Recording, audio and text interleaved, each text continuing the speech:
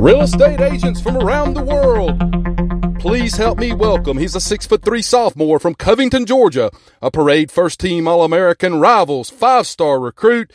Please put your hands together and welcome the flood insurance guru, the incomparable Mr. Chris Green. Welcome back to the Flood Guru podcast. My name is Chris Green, president and owner of the Flood Insurance Guru.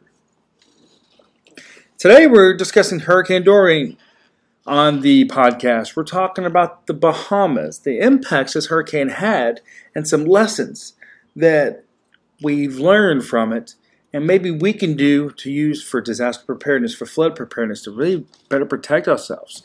And talk about two things that people are starting to talk about when it comes about flood insurance, but two things that I think this recent hurricane showed us, that Harvey has shown us, that the three strong hurricanes in 2017 have showed us.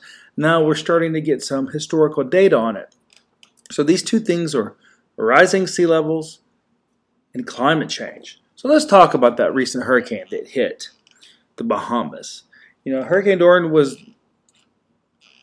registered as the second strongest hurricane in Atlantic Basin history. So why are these hurricanes getting so much stronger?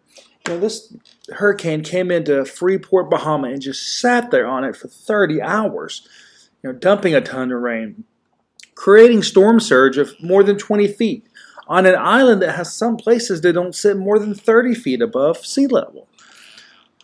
So today we're going to talk about, as I said, climate change causing this, rising sea levels. According to numerous reports, the state of Maine, by the year 2091, might rise more than 9 feet in water levels when it comes to their sea levels. So we're starting to see some rising sea levels. We're starting to see, obviously, a lot of climate changing. Not with just these hurricanes, but if you look at all the flooding going on across the U.S. in 2019, you can see flooding's getting a lot worse. Heavy rainfall is getting worse. All these things are getting worse. You can call it global warming, you can call it whatever you want. But I think we can all come to an agreement that the climate is changing. And these storms are getting stronger. They are causing more damage. So when it comes to these areas, you have coastal areas and V-zones that go out a certain distance. So I think a point has come where we seriously have to look at changing some of these flood zones and taking these V-zones further inland, where a lot of this coastal flooding is reaching. Flood waters don't know where to stop when it comes to these V-zones. And like the Bahamas showed us, the entire island was flooded. Now, yes, it is an island, and so all of it should be in a high-risk flood zone. But when we're talking about areas like Mexico Beach that were destroyed by a hurricane in 2018, when you're talking about Hurricane Harvey in Texas, you're talking about Hurricane Matthew that came up the East Coast. All these storms are creating a lot more inland coastal flooding as a result of being stronger and bringing more higher sea level water with it. So, when it comes to this recent hurricane in the Bahamas, what we want to talk about today, I said, was climate change and rising sea levels. And these are two things that really need to be addressed as we start looking at new flood insurance rate maps, especially with NFIP 2.0 coming out, where it'll be more focused on an individual address. Areas like Puerto Rico who were hit by a hurricane a couple years ago and had severe damage, and they're still recovering. Areas like that could be looking at big impacts from what happened in the Bahamas and even learning from it.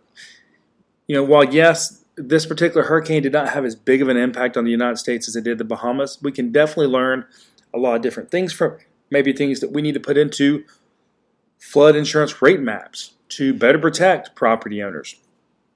While some people may not agree, it may put a lot more people into a high-risk flood zone and much higher premiums, but it also may do a better job of protecting these coastal areas that may not sit directly on the water. So, those are two things we wanted to discuss today in our podcast. As I said, was climate change and the rising sea levels in relation to the recent hurricane, the 2019 hurricane season and the last couple hurricane seasons, as we're starting to see a lot of new historical data that kind of supports this theory of how flood maps need to be changed to take these two things into consideration. My name is Chris Green, president and owner of the Flood Insurance Guru. And I want to remind you that if you have questions about flood insurance, you can always visit our website, floodinsuranceguru.com. Go to our YouTube and our Facebook channels, The Flood Insurance Guru, where we do our daily flood education videos. Remember, we're here to help you understand your flood insurance, help you understand your flood risks, and mitigating your property long term to help you minimize flood losses and flood premiums. Thank you for tuning in to the Flood Guru podcast.